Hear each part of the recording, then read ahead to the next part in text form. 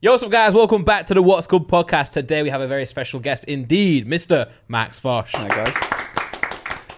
Welcome. Thank you very much. No do worries. you say a very special guest every week? Yep. Yeah. I wanna say something very quick. Okay. Okay. You did a video Yeah. saying that Hemel Hempstead is the ugliest town in the UK. Wow, that's I so did. not true. That's where I've lived since I was 3. I did. And it's funny that I was wondering whether you'd ever seen it. And like when we Yes. got here, I was like, I wonder whether Simon's going to bring it up. He did First bring it thing he up, does. Yeah, no, brings it up. Before we do pleasantries. Yeah, it's just like, why don't you call let's the get town this ugly? up. Yeah. I don't think. Do you? I don't think at all. I just generally I was looking for video ideas and I was going through Yes Theory's channel and they said, I threw a party. classic. Yeah. I was like, we're basically the same. So I saw they threw a party in the most boring town in America and I was like, how could I change that? So I just looked at loads of different metrics and just came up with, and also was thinking one that's not too far away, so I don't have to travel too far. that's Hemel true. Hempstead, bingo. And I flew a plane over saying, you're beautiful to me, Hemel Hempstead. So I mean, I did watch the video and I was a little bit hurt. yeah. But, Did you recognise the places that I was? A few of them. Oh, no. Yeah. Yeah. I mean, yeah. I lived like 5 minutes away. Oh, from nice. it, so. Yeah, the It's a very mums nice Facebook groups in Hemel Hempstead absolutely blew up that day. I've heard Really? most traction it's had in a long time. So Wow. don't worry. Well, I forgive you. Thanks, mate. It's- Oh yeah, it actually, is a I'm sorry. lovely I'm sorry place. for It's a lovely place. calling your town ugly. Well, That's my hometown. My high street, where I'm from, got voted the second worst high street in Britain. It was after Okay. Hemel. Yeah, after Hemel. Where was it? Where is it? Nick, pull it up. It's called South Norrington High Street. Right. So if I told you that it's really ugly, Yeah. would it offend you? No. Oh. Why? Because it is. Well, actually, there was something on Hemel High Street that really fascinated me. You know, you have like pound shop, everything's a pound. There was a shop that just said everything's £14. Okay, I don't know this place. It was a really specific amount of money. Normanton.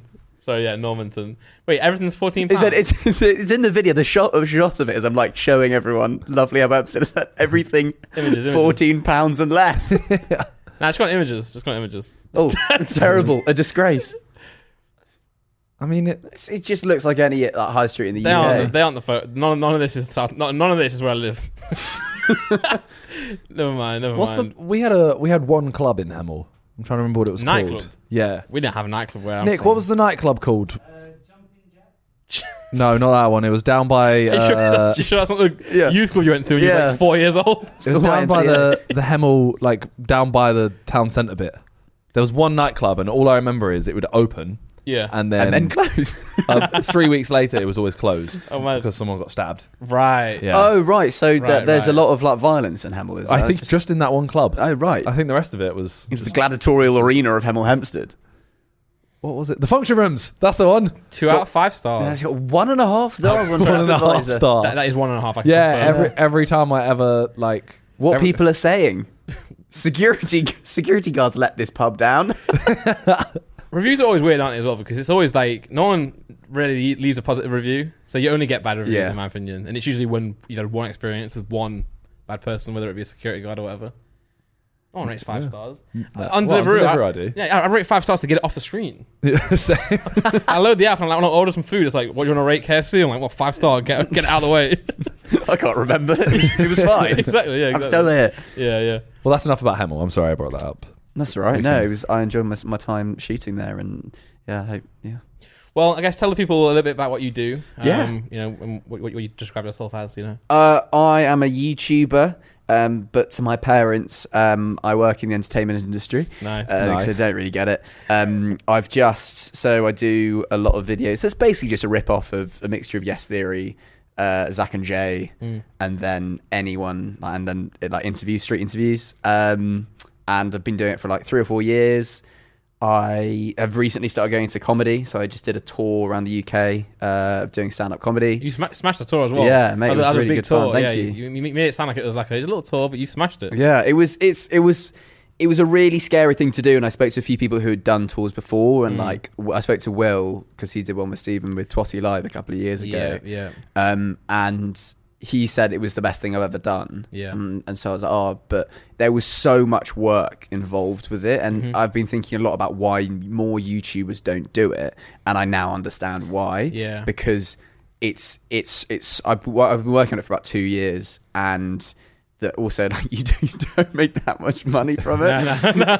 I had a meeting with the producer at the end, and yeah, there we go. It was called Max Fosh's Social Butterfly. Added a few more dates than that, so I did 25 shows. Big. And sold 5,500 tickets. So Damn, it was cool, and I think what I really enjoyed the experience was I've never sold merch in any way, and I thought this is my one time of selling something to the audience, and it was an experience rather than like a t-shirt or like, no offense to you guys, but got merch. It's fine. It's fine. None taken. But it was so scary. It was scary though. Like I'm not gonna beat around the bush. Like being online, you can edit things, and like if it's a bad video and tanks, then that's fine. People forget by the next week, but you can't really do that on stage. And you have to and like prepare, you'll know this from the music side of things. It's so much preparation that goes into it. But yeah, it was awesome. Had you been to any other YouTuber shows in the past? I'd never been to one, and so I missed Totty Live, which I was really gutted about. But luckily, I got a director involved with it,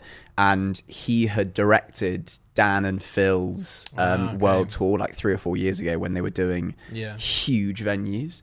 I feel like times have changed since then, though, haven't they? Yeah, like, I feel like, because I mean, years ago we did like Insomnia, and there's a stage show. It's not the same. It's like ours is a lot more of just like let's just cram people in a room and put YouTubers on stage and do a Q&A. Yeah. And it's just like there's no preparation in those, so I can't imagine like if people are going out of their way just to watch you, like that's a lot of work to try and sort that out. Yeah, and especially when you get to a certain size, it kind of people are just excited to see somebody on stage. So I'm sure if you guys at the Sidemen did like that, everyone's just excited to be able to see you guys live.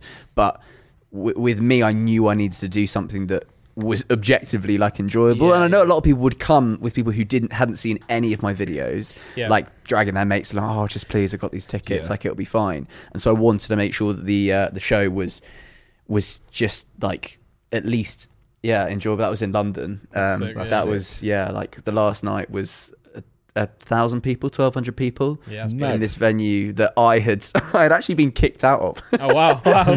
2 years previously. That's funny. So I'd actually been banned from it for about 6 months. I was like, screw you! I'm performing it now. So but it was such a.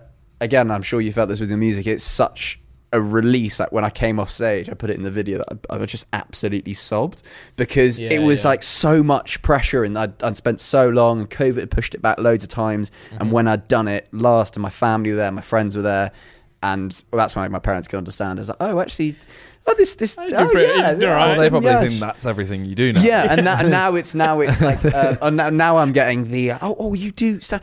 Jack Whitehall does that as well. Like, do you guys want to do something together? Saying that's the Beatles do music. Do you want to? Why not? I think that's what my parents think I do now. But awesome experience, and like I'm trying to think people. to do. No, it's big. Yeah, so 1,000 in London. Yeah. That's like mad. So selling tickets is hard. Really hard. Yeah, it's really hard, especially from like a YouTube based thing as well, because a lot of people, as you mentioned it there, a lot of people don't have friends to go with. So often with YouTube, it's quite a personal thing, isn't it? Like you get home, you watch YouTube, and that's sometimes you watch YouTube with friends, but not often.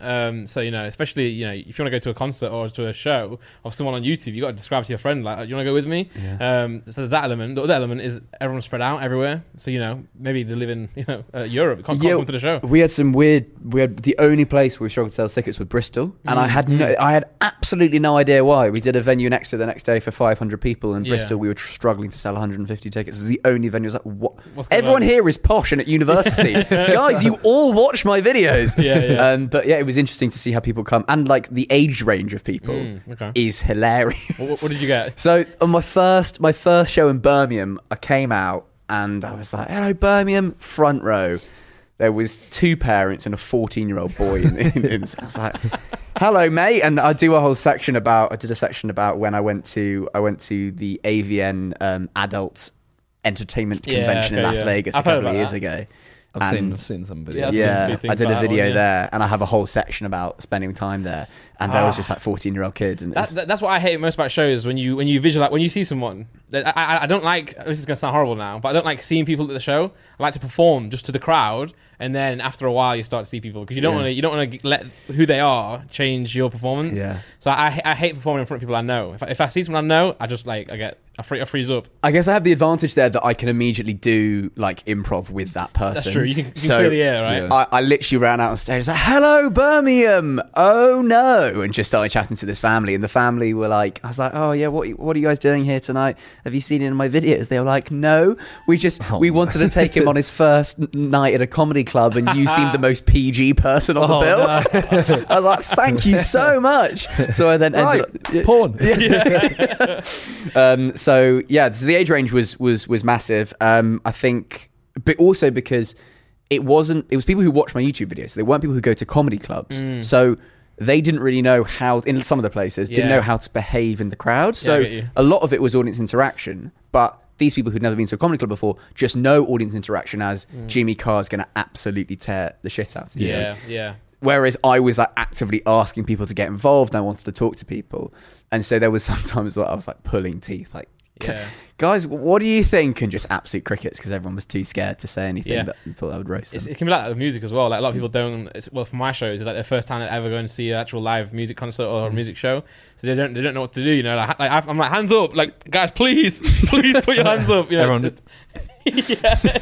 Yeah. Sir. and obviously, in many ways, that's good, isn't it? Because you know, it's their first experience. It's cool to be able to bring someone to your show that would never usually go to another show. So it can be very rewarding actually as well. So hopefully it continues. But it's interesting to see other comedians now utilizing YouTube. I'm not sure whether you guys realized it, but in the start of lockdown, there were so many kind of mainstream celebrities who were being told by their agents, guys, you got to get on YouTube, TikTok, that's where everyone's doing it. And watching them try and do like 3 videos and not performing how they expect it to, and then leaving immediately. So a few of them have started to understand how it can transcend between like YouTube, because everyone still thinks YouTube is just like Zoella vlogging herself getting a pint of milk. So it's quite sorry Zoella, if you're a big What's Good I watched that one. Yeah, exactly. Fantastic content. What actually happened with Jack Whitehall? We did our Sidemen show. We did one of the episodes is with him. He really gets it. He really understands it. He does, but I think he stopped. I mean, admittedly, he has a lot of stuff going on. But we did a video for his channel and a video for our channel.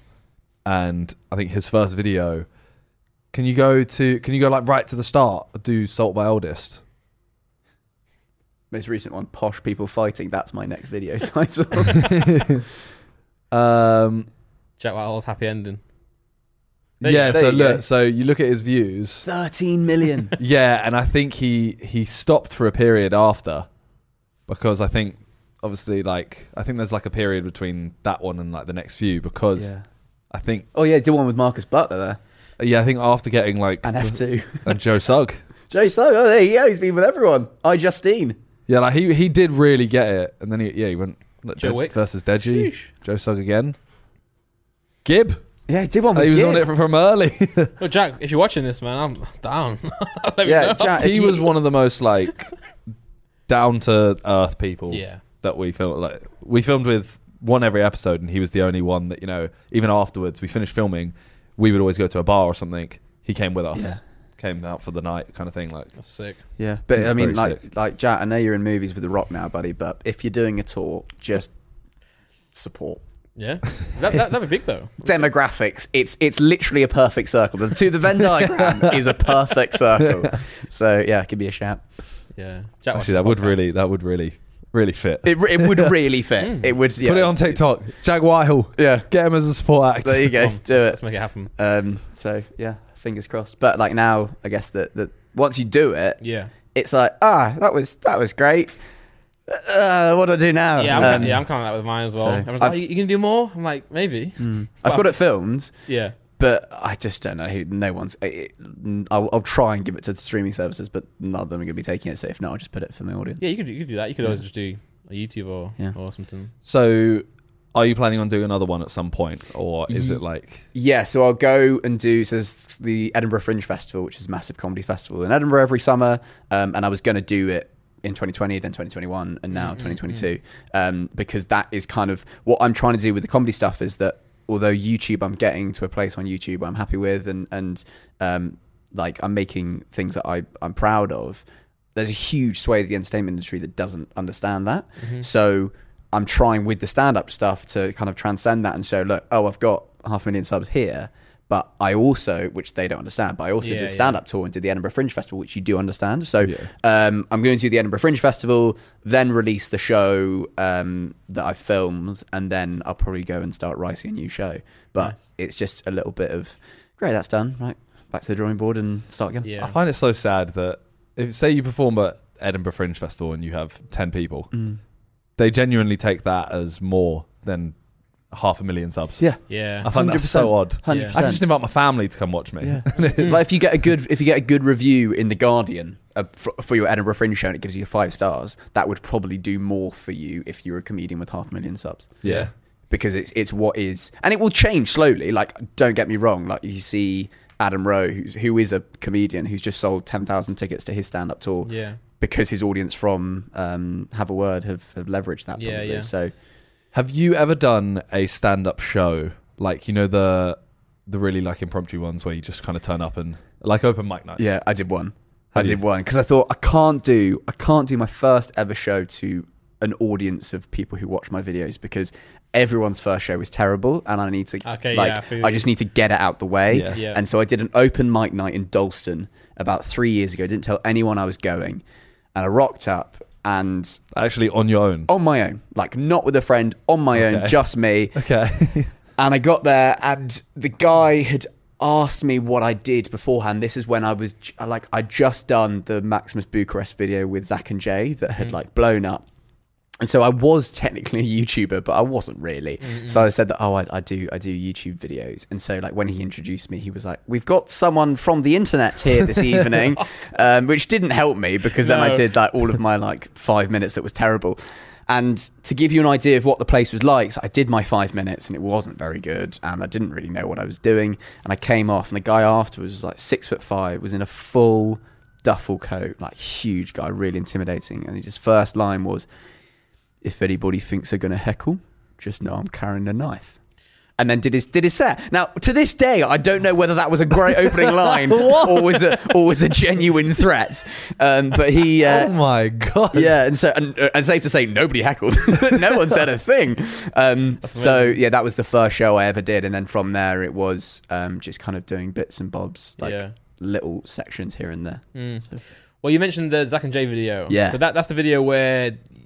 Well, explain it to me. I don't want to get it wrong. That's the one where they had you as like a fashion model, right? Yeah. So this was like 2019. I had met Zach. I'd walked past Zach on the street. Yeah. And had said to him, "Oh mate, I love your videos. Like, if you ever need help with the cameraman, let me know." And weirdly, he said yes. I've got something in mind for you. Yes, and then about 2 months later, he said, "Mate, we've got this weird idea for Fashion Week, but we don't really know what it is. We just want to, break you into London Fashion Week." And so that's what we did. Like, harsh calling you not a model. Yeah. And so we then went to Primark and we bought the stupidest clothes we could get, and then essentially just turned up where all the shows were at Fashion Week, and then they would like trigger the flash on one camera and just started shouting my name. And everyone just... And then within about 20 seconds, there were 25 photographers there. Amazing. And so it sounds like it went like pretty easily, if you know what I mean. It did. And then, so that was the first day. And then kind of after that, not much happened. But we then found all the pictures that these street photographers had posted on Instagram and sent them to all the shows that were happening the next day saying... we've got this hot new model who's like, I still have the tags attached. There we go. So I had safety glasses, chemistry safety glasses on. We'd got like, here we go. What was the surname? And Zach on the fly just said Bucharest. He's called Max Bucharest from Bucharest. And so my name was suddenly Maximus Bucharest from Bucharest. And so we then got invited to the shows the next day. And then once we were invited to the shows, if you scrub to the end, I knew I'd been given a ticket. So I was like, I was meant to be here. Wow. So I was like, right, I can dress the most ridiculous way as I can. You got the foot in. I had, so that thing around my neck was like packaging stuff you get. I've got I'm wearing shoes that Zach got when he spent a night in a cell for breaking into the EMAs. I bought Jamie Vardy's autobiography to read when I was bored during the show. And I ended up sitting next to these two girls from Made in Chelsea. Like, I had no idea who they were, but they were like, this guy as well. He was there, and he thought it was really funny. And I told them what I was doing. Yeah. And they were like, oh yeah, and I'm wearing pink marigold gloves, but with the ends snipped off. So it just looked absolutely ridiculous. Amazing. And I just like spent the day. It's the marigold glove. I just spent the day just being just a model and just acting like a model, and when someone would come and say hello to me, I'd pretend like, who are you, what do you want, just being really rude. That's so good. And so we posted this video and it just blew up. Like, I've never seen or experienced obviously anything like that. And it just keeps going. Like, every single month, Zach tells me, like, every single month it's like probably their best performing video. Yeah, because I thought that was way longer than 2 years ago. You know. It was February 2019. We were chatting about it in the car, right? And he was like, "Oh, 5 years ago." He's like, "Did that come out 5 years ago?" I thought it was like a long time. Well, ago. I mean, there was. We basically took the other video that people get confused with, Uber Butler's one. He did one with Giorgio Peviani where he got a brand into Paris Fashion Week, I think. I don't think I've seen that one. That one though. And I think that it was just kind of videos around Fashion Week did really well, and like that blew their channel up from like 30k subs to 400k. It blew me up from 1k to 150k like overnight. And so you're good friends with Zach and Jay now? Yeah, so like they're definitely easily like my best mates on YouTube, because we both started in a sense when like Zach already had his personal channel but then made the Zach and Jay show, and they were on 30k subs, I was on 1k subs, and we just kind of grew together. And so I'd like class those guys as like some of my best mates that like definitely on YouTube, actually regardless of YouTube. And you literally just met him on the street? I walked past him on the street and was like, hi mate, can I film for you? And like now I can't believe that he said yes. Like, the amount of messages that he must have received back then, like I get it often, and for him to be like, yeah, sure, why not, was just so lucky. But I know you mentioned obviously Yes Theory, which is obviously probably an inspiration for you, and also Zach and Jay as well. When they met you, they're probably, when you have the same interests, it's very easy to see if someone's going to work, doesn't it? So I mean, they probably just got the vibe from you that this guy is just cool. thought you were really hot. Maybe. All that, He messaged you straight away like, you want to be a model? Yeah, you're fit. There's 27 million views of you somewhere. I don't know where, but that's the kind of video that all started off, and I've just kind of gone from there. Yeah, I think with videos like that as well, I think obviously I'm not trying to take anything away from how hard they are to do and to film, but I think a lot of those breaking into places or blah blah blah, they're a lot easier than people think they are. They are a lot easier. I think that's why they're easy, right? Yeah. Because no one thinks I can go and do this. But if you do it... It is genuinely really easy. Like I've just done... And amazingly, they're still popular on YouTube. Like, I posted one the other day, and it's my most popular video. The security one? Yeah, the security video. I saw one. Did you see this? So he broke into a security convention, right? So you can get that on up, Nick. And, I think I did see... I did see this. The intro is being filmed by a security guard. Yeah. I love this one. This was mental because... Yeah, the security guard filmed that intro because I didn't have a cameraman. That was quite fun. But my stepbrother, like my family, always, this happens with you guys, I'm sure, like they will say, oh, you should make a video about this. And always the ideas are terrible. Nick. Yeah. All the time. The video ideas are always terrible. But then my stepbrother was just like going through a list of events happening in London. And he said, oh, there's a security convention going on next month. And I was like, I broke into the security. That's a banging title. Yeah. And it kind of worked. Like, I've never really been into the whole kind of analytic Mr. Beast, this is what you need to do side of YouTube. But I've realised it really does work. Yeah. And so just with that title, I knew that it was going to be kind of big anyway. But there's still that desire for breaking in videos, I guess. Yeah. You did a video a while ago, I think, right? Where you asked... I think you asked people, like, do they know who KSI is? Yeah. That was genuine. Like, I'd be totally transparent. That was to see the effects that being in a KSI Reddit video would do. Yeah. So I thought, okay, what do I need to kind of do in order to do that? Like, he needs content, so let's give him something to react to. And so I made it, and I was just really interested to see what the effect was.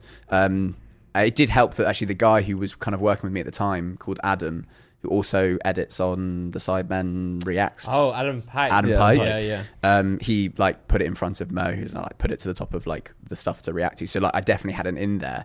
But I'm totally transparent. I made that video to see the effect, and it did well, but it didn't absolutely kind of blow up. But, yeah, it was interesting. Because how long ago was that? That was 2020.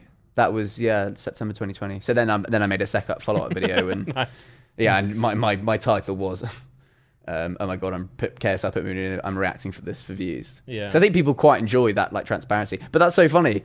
The video itself got 120k views, and then the reaction video got 250k. Yeah. So because I don't really, apart from Zach and Jay, I don't really have any YouTube mates. I don't like collaborate and make content with each other. So I was like, oh, let's just see what happens if I do the KSI trick. Yeah. so you're obviously the videos that I think you can tell me if I'm wrong. You started with was the street interviews, right? That's where you kind of started it. What's the series called again? Street Smart. Yeah, that's the one. Yeah. So how do you find those videos? Those were basically done because I was at university, and there was the TV society at my university were doing them, and they were like 15 minutes long, and the first 2 minutes were, hiya guys, so we're stood outside this nightclub, and this is Ashley and I'm John, and we're so excited to do this today, and anyway, I had pasta for dinner.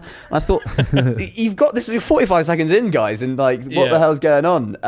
And so then I just went out and just did my own, and I put them all on Facebook, and this was in 2017. Because that's where I saw you first. And like Facebook, just at that time, just propelled those videos massively. And the second video I ever did, Question Time, got picked up by a page called Student Problems, who had like 7 million likes on Facebook. Oh wow! And it got like 8 million views on Facebook. I was like, oh my god, I'll be a Facebooker. This is great. And I was uploading them to YouTube, but they were getting like 10 views, 15 views. But I did it for about 2 years, just doing street interviews in Newcastle, then did some around the country.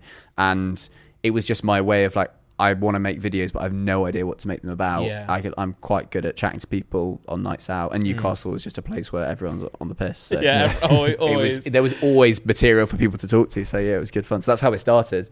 And it's just kind of been a very slow. It's been like I've never had a period of like bang. Yeah. It's always just been kind of like quite slow and steady, which is probably fun. the best way, to be fair. Like if you're trying to build an audience and build something special, then that's probably a better way, because it's organic and you're building people who want to watch your videos. Sometimes if you have a big spike, you can get people that actually don't care what you do. Especially if you want to do like shows and stuff. Yeah. Because now you know those people are actually staying there for you. Yeah. Whereas if you just get one big bang, it could be like, okay, Mr. Beast mentioned me in a video. Yeah. 500,000 people come over, but they're not really there. And they're not there. They don't really care. Yeah, they're not going to come to your shows. Exactly. Yeah. So, yeah. Whereas, especially that video there with Zach and Jay, that's pretty much the embodiment of your content and their content on those style of videos, isn't it? So it's good. It's so funny. Like, I'm sure you guys have had this as well. What, like, over time you become that guy that did blank. Yeah. So initially it was like that guy that spoke to posh people. Then it was the guy that like broke into the thing. Then it was the guy that ran for mayor. Then it's the guy that broke into security convention. Yeah, you're the guy. What is it like? What is it for you guys? What are the things that you're that guy from? Mine was the diss track, wasn't it? The guy who dissed Deji. Probably still now. Mine's that guy that knows KSI. I think it's always been that, and it will always be that. Yeah. I'm the white guy from the Harlem Shake. That's what it was. That's a piece of YouTube history right there. Though. Yeah, that was a great video. This podcast is sponsored by Skillshare. Jeez. There's nothing better than getting better. Accomplishing growth is extremely satisfying, and online classes from Skillshare make it possible. Learn about illustration, design, photography, productivity, and more. And you can do whatever you want to. If you want to learn how to sweep the floor, you can probably learn how to do that on Skillshare. I mean, I hope you know how to do that anyway, but with Skillshare's short classes, you can move your creative journey forward without putting life on hold. Like I did recently. I'm obviously, in case you didn't know, Talia bought me a DJ set. So I have been taking Riccardo Luigi's DJing for beginners. I want to learn to do it. I want to do it on stream. I think that'd be so sick. Patch it in. And I'm not going to lie, the reason I actually took it was because I came to your show and I didn't have a DJ. The DJ messed up one of the songs. Oh, he did? No, he did. Yeah, he did. Yeah. So as soon as I saw that, I was like, oh, man, it would actually be sick if I just knew how to DJ. You could be my DJ. I could be your DJ. Be like Will Smith and Jazzy Jeff. Yeah, no one will look at me. Who's that DJ? No. Because I'd be behind a screen until the end when you're like, yo, shout out my DJ Simon. And everyone's like, wait, he's been DJing the whole time. You could wear a helmet like Marshmallow. I could. But that looks really uncomfortable. Yeah. But anyway, so I've been taking that class at Skillshare. So explore your creativity at Skillshare.com/what'sgood, where our listeners get a free trial or premium membership. Sheesh. That's 2 weeks free at Skillshare.com/what'sgood. Check it out in the description. Back to the podcast. You mentioned you went to uni. Yes. Where'd you go? I went to Newcastle University. How was it? For 4 years. Amazing. Like What did you do? Sorry. I did English literature, but like it was totally useless. And it was like, so I'm quite old in the YouTube scene. Like everybody who's like starting out is, well, I'm 20. I'm nearly 27. Yeah, you're so old. But my point is that you guys have been in YouTube for like a long time and like being super successful on YouTube for a long time, and like you were hitting your stride back when like you guys like in your early 20s and stuff. I see what you mean now. And he's older than you are. And so, I know, but like he's quite old. He's like 29. But when did you start? Crazy. Like, when did you start first? When did you start doing YouTube full time? At what age? Full time, like 22. You was quite late, wasn't you? To be fair, I was very late. But like JJ was like 16. Yeah, I tried at 16. I was helping JJ around like when I was like 17, 18 when I went to uni. Yeah, so I did uni for 4 years. And was going to be like a radio presenter. That was my that was my goal. And up in Newcastle, I got two auditions for Heart Northeast and BBC Radio Newcastle. Oh wow! And as you can imagine, like welcome back to Heart Northeast. We're in Newcastle. We got Max here this afternoon. Hello. I didn't quite get invited back for a second audition. And so I was thinking like, what the hell am I going to do? And that's when I just started making videos on YouTube. And like it took like 2 or 3 years. It wasn't until the Fashion Week video did I then become like, a YouTuber in the sense. So I was. So you originally wanted to be a radio? Yeah, I wanted to be a radio presenter. I just wanted to be in entertainment. I didn't think that I'd ever be able to make it on YouTube because it was, at that time, like 2017, I thought it was so difficult. And I was watching Casey and Yes Theory just religiously in that period of time. And I saw how much work went into becoming a YouTuber. And I had no idea where to start. So it was a real case of like just changing direction with what I was doing every kind of 6 months to a year. And now I'm here, and I'm even doing it now, like with the stand-up show, like probably will then move in other directions. But I've realised that I'm probably in for YouTube for the long game, so I really enjoy it. But it's an area that you guys know that you only get back what you put in, which can be frustrating when you just want to break. I think especially when you don't necessarily do like gaming content as well, because gaming is one where I wish I could do reaction gaming videos. Hell yeah. You're sat there saying I copy Yes Theory, I'm here like Sniper Wolf. Yeah, exactly. But that's what it's like, you know. Often that can be gaming can be easy, but it's also very difficult because you have to be quite interesting to watch to play games, and people enjoy it because, you know, they could just go play the game themselves. So it can be easy to do, but it's hard to master. Whereas I guess the content that you make as well is quite viral content. It's content that you want to share. And I think that's probably why it's just so well on Facebook as well, because Facebook's I know people give it a lot of stick, but it's a very viral platform. Everyone sees it. You know? it's pretty. Yeah, I mean, look at like Darman and that people like Julius Dean. Isn't like Julius Dean? Isn't there some amazing fact that he's like the most watched creator in the world? There's like that Kirsten Hanby guy as well. There's a lot of guys who do just like weird content, but it works on Facebook. Darman. Yeah, Darman. Darman. He's great, isn't he?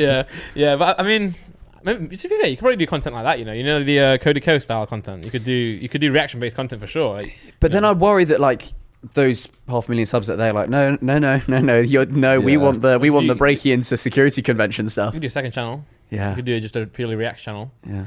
Because that is fun. Like Cody Co is a very entertaining person, and he just reacts, you know. But that's still great content. Is there something that you guys like? Have you learned like techniques and how to make reaction stuff more entertaining when you're doing it? No. You're like, what's on the screen? I just say what I see. Bro, have you seen some reaction channels? They literally just say, "Wow, this is insane." Some reaction channels we think as well don't actually watch the content. I'm convinced some people just record themselves for 10 minutes. No way. No, legit. I am so sure. After the podcast, we'll show you some as well. And it is very like, you're like, oh my God, look at that. Whoa, no way. They don't mention anything on screen.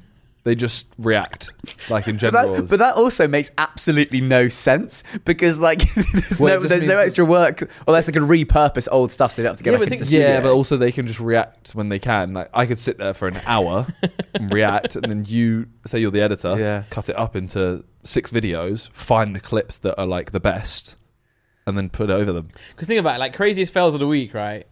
It's like you see you've been framed. It's just the same thing, and you don't need someone necessarily to commentate over it. You just need someone to give you the push to watch it. That is wild. That is absolutely wild. Yeah. And I'm convinced they are 100%.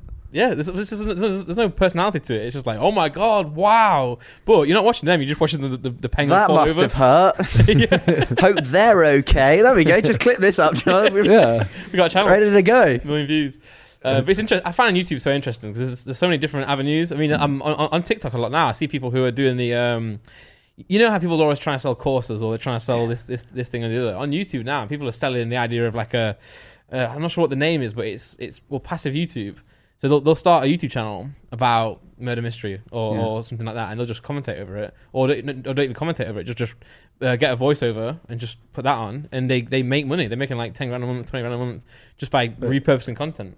Oh, what's it by like dubbing over the top of something that already exists? Yeah. So they'll grab, say, a case file from like 20 years ago. Yeah. And they'll just voice over it. They'll write a script, speak over it, or they'll get someone on Fiverr to read it for them. And then they're getting... That's similar to like a commentary channel though. No, but there's no personality is what I'm saying. There's no one on the screen. Yeah. So right. it's purely like anyone can do it. But some commentary channels don't have face cam, and they'll literally just they don't even give an opinion on it. They'll just say, like, oh, this is this person, this is what they've done. Yeah, it's similar, but it's like there's no. It's kind of like it's like not anonymous, so you have no idea what it's called. It could just be called like murder case files, and kind of like they'll have like 10 channels. Corpse did it. Okay, yeah, and like this guy Ludwig in the States. Ludwig, Like, did you see the video he did, like proving that Mizkif. YouTube isn't luck? Yeah. So he made a channel from scratch and showed how he got 10,000 views on his first video on his channel. Yeah. This one. I never actually watched this. It's not luck. It's so interesting and shows like how, and he does just that. He hires a guy on Fiverr to do a script that he's written. There's a title that's quite interesting or will pique someone's attention. Yeah. And it ended up getting like 12,000 views. And obviously since he's made this video, the channel's blown up because everyone wants to go and subscribe to it. But it was like really, really interesting to see how it's now being.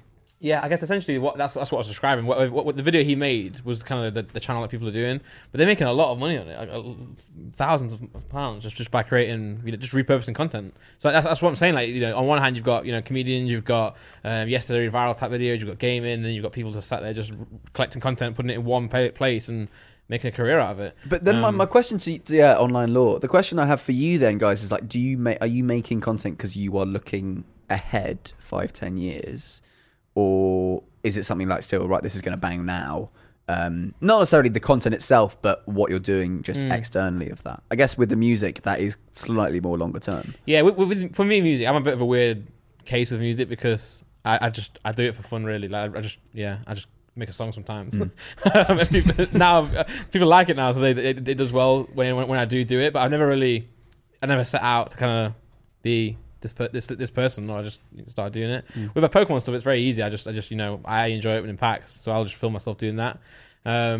I think I don't really do YouTube, do I? In a way, well, I do obviously, but like I've never had like an identity. Channel. Yeah, apart from Pokemon, I've never had like something that I go and film every day. Yeah. I just kind of film stuff that happen.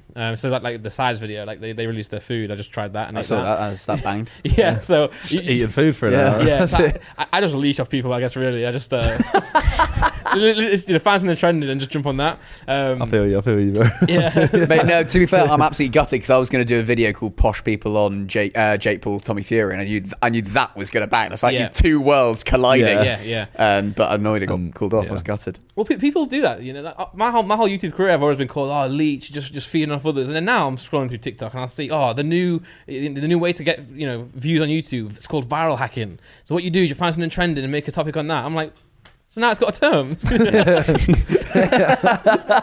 the fuck? But I think I haven't really had. I want to try and get like an identity on YouTube, like if something to do. But I don't know about you. How do you plan things? Just honestly, I don't know what I'm doing anymore. I've just been put in like this routine of my second channel upload every day, and it's just I just find something to do, and I don't know. I kind of just look at it as I have an opportunity, so why not? Take it and run with it as much as possible. Because obviously, content like my second channel is. Like your content takes a lot more planning, a lot more there's a lot more to each video. But if you could do your videos every day, I probably would. Yeah. So that's why I'm like, okay, this content I can do every day. Why not do it? Yeah. So I never understand when someone has a channel where it's like a gaming channel, for example, and I'm like, why are you not posting every single day? When you can. Yeah, so I don't know. I don't really think about anything these days. TikTok, I found someone made a really good point about TikTok the other day. So TikTok, they said, was like graffiti on the back of a toilet in Times Square. It's like 1 million people are going to see it in a day, but nobody's going to remember it 20 minutes after they've seen it. Yeah. I thought that was a really, really good analogy. And also someone said, like, spend an hour on TikTok, and when you finish that hour, tell me one thing you've just watched. Yeah. And you cannot remember a single video that you've just watched. Yeah. And so I think that, like, TikTok, so I don't think TikTok as a creator, you can, unless you just absolutely explode. I think there are a few people, there are a few like edge cases that really understand it, because I think TikTok, I think everything is always algorithm based, so you have to make content for the platform. So I think for TikTok, if you can engage someone who's just scrolling through a bunch of crap, then you've done something really good there, and you're probably someone who can create good content. Whereas on YouTube, the goal on YouTube is to get the title and the thumbnail. That's pretty much it at first. Obviously, the watch time retention is really important, but the first bit is getting them into it. And that's why back in the day, YouTube, you used to have a lot of the prank channels, didn't you? Like, some horrible titles. Like what prank invasion and all those type of channels that used to do, like they used to do the street type of interviews but then just kiss each other. Oh god. Yeah. So I was the wholesome version of Sam Pepper, I think. I came along and be like to save the name of oh no. No, theirs was the ones where it was like The rise and fall picking up single or pregnant mums. Yeah. And it would literally just be like, all they do is walk down the street, they see a pregnant mum who has a kid already. Kissing prank. Oh my god. That's it. Kissing prank, kissing doctor. Look at the thumbnail. Look at that Look at the title. thumbnail for the right one, Celebrity Edition. Yeah. Kissing prank celeb edition. Look. Kissing Frank, Starbucks employees. What is that? What is that thumbnail for kissing prank Hooters employees? That's just. I don't know what it is, but like that's what YouTube was, and I think it's changing now for sure. But it's still, at the end of the day, Mr. V's content is still about the title and thumbnail, isn't it? So, but TikTok, I think, you see how you said earlier about you become like that guy that did this. Yeah. I think that's TikTok to like an extreme. Because Yes, that's so true. And then you really can't get out of that. Like you blow up as the guy who did this. Yeah. yeah, And that's it. Well, you know Jack Joseph. I don't know if you know. Yeah, who he is. yeah. So he came on a podcast I recently. saw the big podcast you guys did with him. Yeah, and obviously he quite smart. He said as well. He was obviously got big off the undercover cop character, but he knew that he had to change that really quick. So instead of doing that, he still does it now and then. But obviously he's changed his character. He's done this and that. I think he does Twitch streams now. Been streaming on Twitch. It's live every time I go on Twitch. Yeah. Got like a $2,000 donation or something like that. I think. So I think some people can get out of it, but others can't. Others will always be just. I think what happens is that if you blow up on TikTok like Jack does, and like I'm sure Francis Bourgeois has now as well, they think that then that is the times that right I've made it, but then they then need to put in so much work and effort on TikTok and on Twitch and YouTube. Yeah, to get off TikTok. Get off TikTok, and because then it gets very like boring very quickly to be that guy that did blank or that girl that did blank. That's very true, actually. I think it's probably an art really to get across from it. Whereas that's where Vine actually they just dropped the ball, didn't they? Because they just ended. I don't know if you remember Vine. Yeah. They just ended. What's Vine? He's not like 14. but a lot of people don't know. What Did Vine someone is. recently round off tell that they didn't know what Vine was? And now you feel really scared about asking the question. I know people who don't know what Vine is. Shut up. Yeah, man. Like if I'm on Discord or something, I'm like, remember Vine? They're like, what? What is Vine? Who are you talking to? Do you remember Bebo, Randolph? Yeah. Okay, That was so good. Bebo was Never had it. Really? Never. MSN. MSN, yeah, surely. MSN, yeah. MSN was amazing. I skipped BBM. I never had BlackBerry. Oh, BBM. Oh, I never thought there would be anything greater than BBM. Never been on it. And then I met girls. Well, speaking of like that time period, girls? no, that Speaking of time girls. period, you went to Eton. No, I went to Harrow. You went to Harrow? The other one. John lied. Wow, John said, I'm sorry, John said he went to Eton. We're in the cab on the way here, and I John was mean- like, ask him about Eton. No. So Harrow is the other one too. I know what you guys are playing. You go Max poshest school in the world. There we go. No, he said Here it. comes He the said views, it. chaps. Don't worry. I went to Harrow School, which is a very, very posh boarding school in London, where Winston Churchill went to school. Did you have to wear a bow tie? Yeah, we had this. This is the What? uniform. So Do you know what voter is? Of that. Yeah. Did you know before Nick put it on? If he had said we wore a Harrow bow tie, I wouldn't have known what it is. Okay, good. So Nick, type in Harrow school uniform. So this is what. So it was really strict.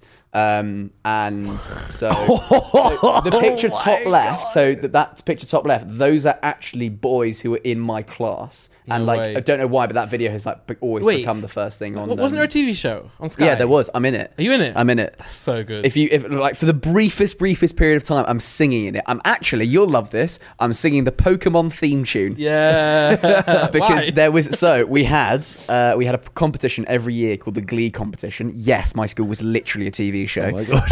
And it was unaccompanied singing. And every boarding house, there are 12 boarding houses, a competition. Everyone does their own unaccompanied singing. And I was in my last year. I was apparently the most musical one in the boarding house, so I got put in charge of it. And we knew we were terrible. So I thought, okay, what am I going to do here? I was like, I'll just meme it. So I said to the musical director teacher, I was like, sir, can we sing Gotta Catch Them All by this? Not. You didn't say the Pokemon song? No, I said not the Pokemon song. I was like, by this person. Yeah. He was like, yeah, sure, I'll arrange that for you. And like, I think he realised about halfway through our rehearsal period, but I think it was too late by then. So that's so good. On the documentary, you hear me like, gotta catch them all, Pokemon, to like 800 very posh schoolboys, Amazing. and the teachers all wearing boaters. So yeah, I went to Harrow School. Yeah, I remember I used to watch that. Well, I didn't watch it, but I was watching other stuff, and that would always be on, like, next on Harrow. Well, I think we played you at stuff. Yeah, sports. where were you at Berkhamsted. Berkhamsted? Yeah, we always lost you guys at football. Yeah. Well, Sam over here. But we always beat you at cricket and rugby. Yeah. So yeah, I So think you were the posh school for sure. yeah, for sure. I think we did play Berkhamsted. And we were shit at football. Really? Yeah. Okay. Like we were all right, but Yeah. our school literally went like, oh yeah, if you're not in the cricket and rugby team, you're probably in the football team. Yeah. Our school is so posh that we invented our own version of football called Harrow football. And like Nick, pull up pictures of Harrow football. It's a mixture of rugby, football, and wrestling. It sounds like Aussie football. It's kind of, but it gets played. So you play it on pitches that have been intentionally waterlogged. And the ball is still played with like a pig's bladder. So it's not actually made of pig's bladder, but it's a leather ball, genuine leather ball, which when it gets water in it, it becomes incredibly heavy. Yeah. So you do not header that ball or you will knock yourself out. My God. Full contact is allowed off the ball. So you're allowed, if you're stood halfway along the pitch, you're allowed to absolutely shoulder charge someone if you'd like. And yeah, we played it on the farm. And there are all sorts of rules associated with it, and it's an absolute nightmare. So yeah, I played Harrow football. That's so good.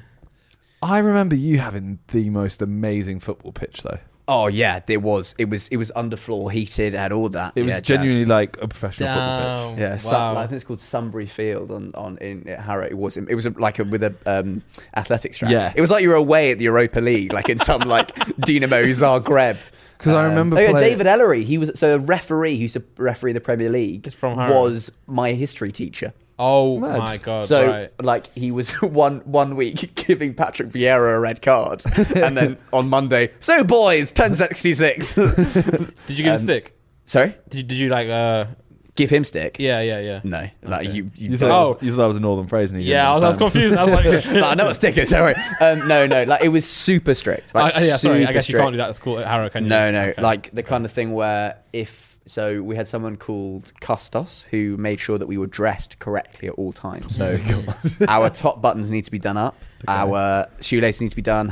Our shirt needs to be tucked in. Whenever you pass a teacher, you need to doff your cap to them as you walk past and said, "Sir." And if at our school, we spat on teachers. No, none of that happening. And if you didn't, then you had to. If you didn't, your punishment was called custos, which in Latin means guard. Like this is how bad it gets. And you'd have to report to him at 7 a.m. for 3 days in a row, which is like an hour and a half earlier than you normally need to get up. Shit. If you weren't there, you got 3 extra days of custos. So if you missed one of the 3 days, they added another 3 days. Damn. So then there were instances of boys getting like 67 days of custos. just not going at all. And then you got like detention, or you got. I was about. Just take detention, innit? You just do an hour after school instead of an hour and a half before. No, we lived at school though, so like True. you can't. You like there's so. Tension from what? It was just exactly. We're going to take you away from school for an hour. It's so funny, like saying that now, that makes total sense. But like when you're there, it is genuinely the most terrifying thing. Well, for me anyway, I was just like a goody. Like the idea of like getting in trouble, getting detention was terrifying. That's so funny. I feel like your school wasn't private then. No, see, this is the thing, right? So I went to private school, and you get a lot of stick for it, don't you? So much stick for it, and I know, like from away days, like playing football and stuff, I see other schools like Harrow, and I'm like, our school is so.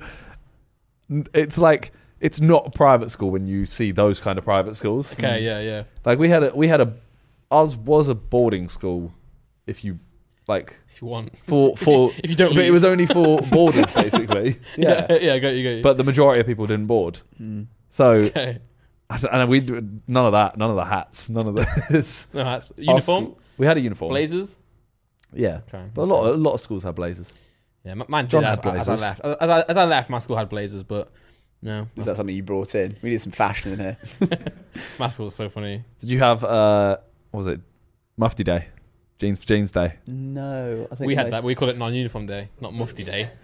Yeah. I had Mufti Day at my first school. Yeah, we called it Mufti Day as well. But like, what is Mufti Day? Yeah, it doesn't. It's a weird thing to say. It's that's like a private school. And it's like, well, actually, what the hell was that? But yeah, we no. The most relaxed we got was when in the summer it got really hot. We were allowed like not to wear a blazer. You're allowed to sweat. Yeah, exactly. So, approved. So, it was like a weird time, and I actually, funnily enough, like haven't kept any of my mates that I went to school with. Like when I went to university, I was like, I want to completely just kind of fuck them guys. A little bit. I'm sure they're probably not watching this, but just one of them. Yeah, they're probably still in Abu Dhabi watching I don't want to take anything. It's very easy like to go on podcasts and like slag the place off, and like there were times that I enjoyed at school and times I really didn't enjoy at school, but that's school. And when I left, I just wanted to like I knew there was other people out there rather than just some incredibly just wealthy people who weren't particularly nice. So I just went to university and just. So, your child, would you send them to Harrow? Oh, what a question! The problem is that I went there, my dad went there, my grandfather went there, and I think my great grandfather went there. So like, so you're letting the family down. I would let the fifth generation down of going to this school. Yeah. So it would have to depend. Like if they're sporty, 100%, because as you said, the facilities there were insane, and so it just completely depends what kind of like kid they are. But it would be a conversation I'd have to have with. Did you go there like your whole school career? Like college or like sixth form? I was there from year 9 until 13. So like I was at primary school from 1 to 8, and then 9 to 13. So I did 8 years one place, 5 years one place. So you went straight from Harrow to Newcastle. Yeah, and then actually no. Before I took a gap year and worked at Woucher. There you go. I don't know what that is. That'll bring me back down to earth quite quickly. Isn't Woucher like the online? Yeah, the online like discount place where they can get like a massage for like £4.50. I worked in the. What was the famous one of that? The one that was like really. They had an advert. It was like get a wow a day at woucher.co.uk. And it's like bright pink. Like the website was like bright pink and the logo was like bright pink. For your birthday, you'd always get like a gift certificate for like massage or whatever. Can we see Woucher, Nick? Woucher. I'm not sure whether it's still going, but I worked there for like 4 or 5 nights. There's another one as well that did this. Oh god, yeah. What was it called? Groupon. Groupon, that was the one. Yeah, Groupon was like the one that I first heard of. So I worked in sales in Woucher. Actually, I worked in admin. I was just basically just logging stuff. Nice. And then I was like, I should go to university. What the hell am I doing? So did you not get into a university? I just wanted a year off, and then I realised you can probably deserve a bit of freedom, you know. And also, I didn't get into. I wanted to go to like Edinburgh University. I think I didn't get in, so I then was either. I reapplied and got into Birmingham and Newcastle. It's like, right, Newcastle it is. Did you do anything else in the gap year, or just? Yeah, no, I did. Okay. I lived in South Africa for 7 months. Oh, that's quite big. Which was pretty big as well. But the first thing that comes to mind is Woucher. Yeah, is Woucher, yeah, that's what I'll remember. So yeah, it was, and then just kind of now I found myself doing this. And I've actually, do you know what the total vindication is? That I got recently asked to go back to Harrow for a careers day to talk about YouTube. I was like, do you know what? If I'd said I wanted to be a YouTuber at school, you would have been like, no, what are you doing? Going to the city like daddy. JJ gets asked, and I've persuaded him not to. Oh, really? Like, I would go there and just tell them all like, fuck the school. And I'm like, you can't go back to the school to give a career speech and say fuck the school. And if JJ did it would just be pandemonium. Oh, yeah. Like, he could initiate like a riot. Yeah. Well, I mean, ultimately they kicked him out because his grades weren't good enough in 1 year, and then he's obviously been very successful, and now they're like, oh yeah, Burko's very own. Yeah, KSI. it's not right. It's not right. Yeah, it's the same thing. It's like Bondi. So one of our friends plays football. He's at LA Galaxy now, and at school, our football teachers were basically the rugby teachers, Right. off term. Right. So they were kind of like, they chose the first game of the season was just the rugby team played A team. It was just them. Right. And this guy, they just like kind of disregarded him as a footballer. Was he sick at school? He was so good. Like, he got scouted for Watford, went to Watford, like played there, blah blah blah. And as soon as he played in the Premier League, it was like, Who did he play for? He played for Watford. he played for Watford, yeah. And it was like, oh yeah, we taught him everything. Yeah. It was like, come on, you guys tried to stop him playing football. Yeah. It's the same thing. It shows actually like I heard Ben Foster talk about it on his podcast about him going in goal on the five-a-side before he went pro, or like when he just started going pro, and like there are the levels to it between like someone who's like sick at school and like he was probably the best footballer you had ever seen in your life. He's a goalkeeper and he was playing right wing at school, and he was like, oh, so he's a goalkeeper now. Yeah, and he was playing right wing at school for fun, and he was in the first team in like year 9. Really? Yeah, and it was just like, he was so good. We'd literally bring him on for 10 minutes, he'd score a goal and take him off. Because Watford were like, yeah, we don't really want him to play. So he'd just come on for a bit, That's so score good. a goal, go off. That's really interesting because like it shows the amount of people that play football as opposed to other sports. Because I was in the cricket team, the first 11 cricket team, so I was relatively good at cricket. And a lot of the schools that we played have now people who play for England and play internationally. Yeah. And there are like 4 or 5 of them. But I don't think I know anybody who ever went to school with anybody who even like had a prolonged Premier League career, because there are just so many more people who are playing football than they are cricket and rugby. Yeah. So it's just absolutely insane when you see people who play like professional football. Like, Jesus. Can we get that list back up a sec? So we had, so Jonathan Bond, the bottom one on the right. Tallulah Riley. Yeah. Roman Kemp. Raymond Kemp. Yeah, so Roman Kemp was in my year. Jonathan Bond was in my year. Did you not make it? I didn't make it onto this list. No. Did you not make it onto I'm the going to list? edit this. This is Wikipedia. I'm going to put you on, Simon. So, yeah, James Rodwell. Oh, yeah, he played rugby sevens. Yeah, so Jonathan Bond, JJ, Roman Kemp, that was my year. Will Fraser was your year, Nick. Tallulah Riley. I So don't know who that Elon is. Musk's ex-wife went to your school. What an amazing fact that is. Yep. You know, she has to. Nope.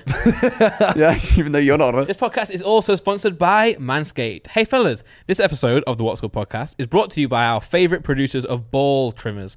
Manscaped, the global leaders in below-the-waist grooming, are leaving 2021 with new product. Clean yourself into the new year with their ultra-premium body wash. Also, special offer alert, use the code What's Good podcast for 20% off plus free shipping at manscaped.com. 4 million men already trust Manscaped. Time to join them. I am one of those 4 million. Yes. 2022 is on its way, and the last thing you want is to be the guy with pubes getting in your way of making this year your best yet. Facts. 2021 sucked, and that's why Manscaped is making a splash and upping your grooming game. Their signature Lawn Mower 4.0 is here to take down every pube in its path. Manscaped engineered the ultimate groin and body trimmer by focusing on intelligent functionality and an incredibly comfortable grooming experience. Their 4th generation trimmer features a cutting-edge ceramic blade to reduce grooming accidents. Thanks to their advanced skin-safe technology, it's even waterproof. This tool is amazing, and I'm confident using the 4.0 to leave 2021 and my gross pubes with it. I mean, Your pubes are gross, they are I've seen kind of them. gross, yeah. You know what else I'm confident about? Smelling like $1 million. You may be asking how, and I'm happy you did. You were going to ask how. How? I use the Manscaped Refined Cologne with the same signature scent that's in all Manscaped formulas. A great compliment to your collection. Let's talk about being clean, John. Feeling and smelling good. The new Ultra Premium Body Wash from Manscaped solves all 3 for the perfect addition to your daily grooming routine. But in the shower. I shower every day, and hope you do too. Let's just read this. This body wash is infused with aloe vera and sea salt to keep your skin feeling clean, nice, and moisturized. With Manscaped, you'll be a brand new man and ready to kick all the gross hair and smells out with 2021. So use the code What's Good Podcast for 20% off plus free shipping at manscaped.com. Me, I'm all in on confidence and smelling good this new year. Join me with Manscaped. Yes, so get 20% off and free shipping with the code What's Good Podcast at manscaped.com. That's 20% off with free shipping at manscaped.com. Use code What's Good Podcast. Happy New Year to your balls. But it's like, going back to what you said earlier about, you know, how lockdown has changed a lot of the things for comedians. Yeah. It's the same with music as well. Like I obviously been with JJ for, what? How long ago was this? Oh, no, it's ages ago, but it's on the theme of like, schools like taking credit. Back in your mind the whole time. Yeah. It refreshed my memory. But obviously, I've been doing music with JJ since he first started his music. Obviously, gone from like, you know, doing his chemistry rap to like his, I wasn't there then, but the Hesky time and the football rap battles and stuff to see where he is now. A long period of his career, for so long of it, no one would ever give him the chance. So no like record label, no radio, no collaborate, no other artists, no other rappers would ever work with him at all. Even though he had this massive audience, you know, he's got this massive audience that can really do well for a lot of stuff, and everyone just ignored him completely. Until now, you know, got the right management, got the right team behind him, and now it's just flipped completely. Everyone wants him on their show, radio. It's just crazy. But people ignored YouTube and people ignored this the entire time, and now they'll credit, you know, it's the nature of the beast. And I think like he's doing like I'm sure everyone's told us a million times, but he's allowing that door to open in other areas of industry, not just music, but like for someone like me, I'm sure I will definitely benefit from JJ doing so well with music. Because I suddenly realised, actually YouTube is like, they can be commercially viable. Although now he's starting to be seen just as mainstream. Like he's just a rapper singer now. You can never win. You can never win. Nothing to do with YouTube now. No. That's disgusting. Well, no, that's we were talking about something the other day. I'm not sure what it was, but he was saying, he literally got this thing, opportunity they had because he's a rapper now. Yeah. You know, not because he's a YouTuber, but he used that door to get him there. Nick, quickly, could you check going to Simon not being on the Wikipedia list? There's a viewer of mine who constantly is putting my name in the notable Harrovian section under politicians. Now, because I don't have a Wikipedia page, it constantly gets been deleted. But every single time they add it, like, and I'm just under Lawrence Fox. So there's so many like notable staff, and then the actual like alumni. There are so many. But there's a that's a good point. Just type in type Maximus. I think they did. I think they put my model name. Oh no, it's been deleted. Maybe tomorrow it'll be just again. Constantly like. Is it, it's actually no. Sorry, Nick. It's a different. It's a list of old Harrovians main article. So click that one there. It's on there. And now try now. Oh, this would be really awkward if it doesn't come up. I know this is one. There's one. There you go. Oh my God. Maximus Bucharest. So someone keeps putting it up. So what's that under that particular area? Scroll up. Scroll up. Oh, just others. just on others. At least you're there. You know. I'm not. It's go in the politics section maybe, because I think that they've done one because of the run for mayor stuff. I think like they did one along with Lawrence Fox, which was just quite stupid. Bro, look at that. What the hell? So many, because they're all Bruh. Yeah, I'm posh like a people. Harrow. Maybe That was all cricketers. Yeah. What the fuck? that was all cricketers. It gives my point exactly. I thought it was just people who went to school. Maybe just do Fosh. That's my yearbook. Might take. Bro, Harrow was so good at cricket. Really? Yeah, I was in the B team and I got moved up for one game to the A team because someone was ill. And I go 11. actors, I'm I like think. the last person to go in for batting. Yeah. I go in and I'm against like the county like best bowler. He literally just one bowl. I'm holding my bat. I'm just like, please, just get out. Just get me out. Just get me stopped, you know. It bounces, hits me square in the thigh, and just causes this like huge bruise. I just collapse on the floor, and I'm like, I don't want to play cricket. No one likes this game. I retired that day. He took aim at you. They didn't. No, I've not made it into the politician section just yet. But hey, man? This is ridiculous. Yeah, that's insane. Yeah. Well, yeah, I see why I'd definitely send your kids to Harrow. Fucking hell. Just got the list. Literally, man. Well, speaking of, there you go. Okay, political party leaders.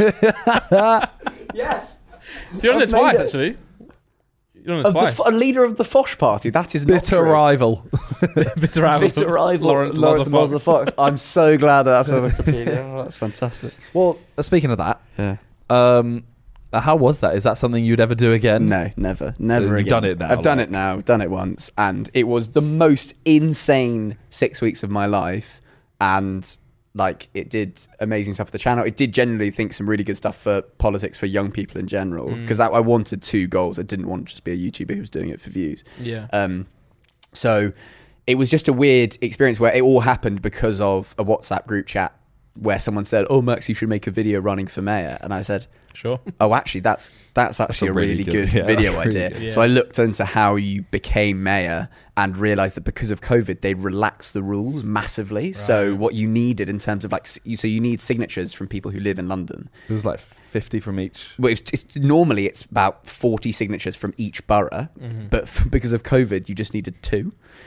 And so two from each borough. 2 from each borough. So, and there are 32 boroughs in London. So that's like 64, 66 signatures. Easy. I can do that. You just cycle around. So you just need, you just need that and a 10 grand deposit. Yeah. And I was like, I could do that. And then I had to weigh up my mind, like how many videos I need to make the money back.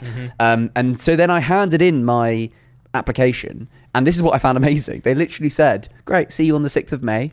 Like there was no other like, this is what you need to do. Like you need to talk to the police about what might happen as you're running for London, mate. It's generally good luck in the polls. See you there. Cheers. So yeah, I've released my video, and then I then gave in my kind of application the same day, and then they released all the names of the applicants, and Nico's name was on there. I thought, oh, Do you think that helped though? Do you think that? Yeah. Initially, I was fuming. Yeah.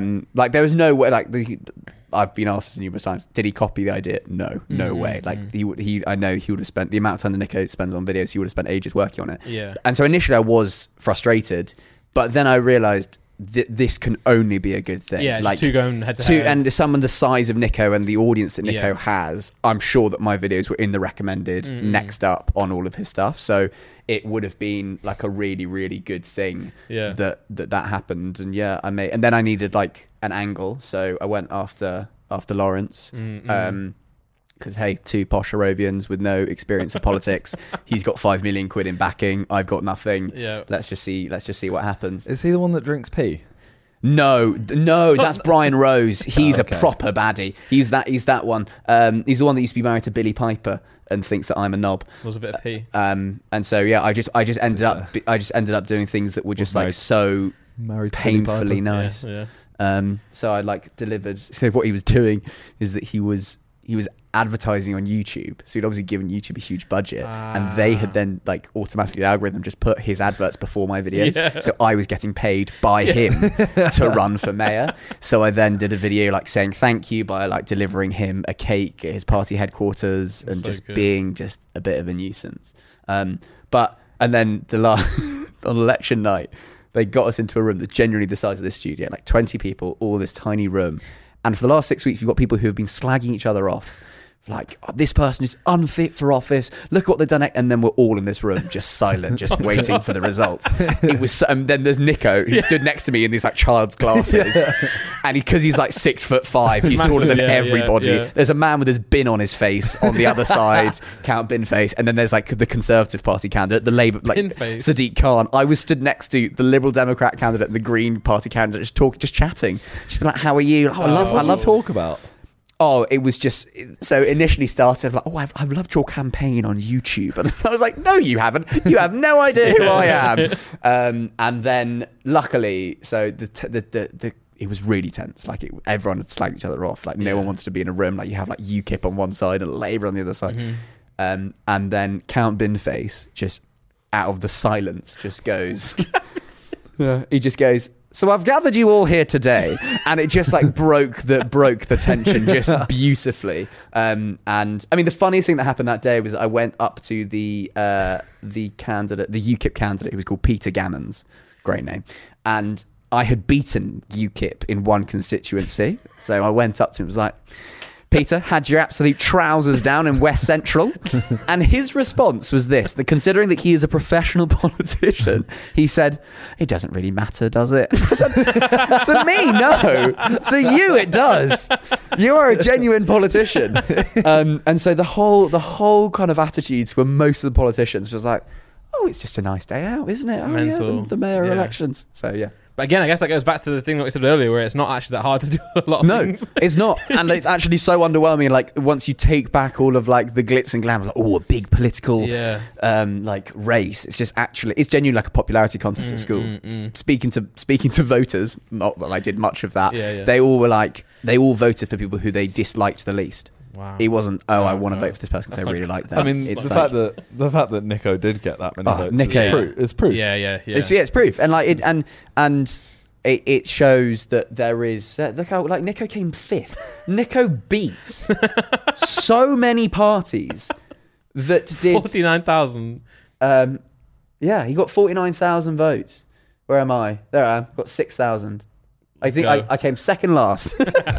I mean, even that though is like, yeah, I don't think that's bad considering the number one manifesto point I had was don't vote for me. That was number one. Can you explain Count Binface? I've not heard of this person. Yeah. It wasn't Camping Face before, was it? No, it was Lord Buckethead before.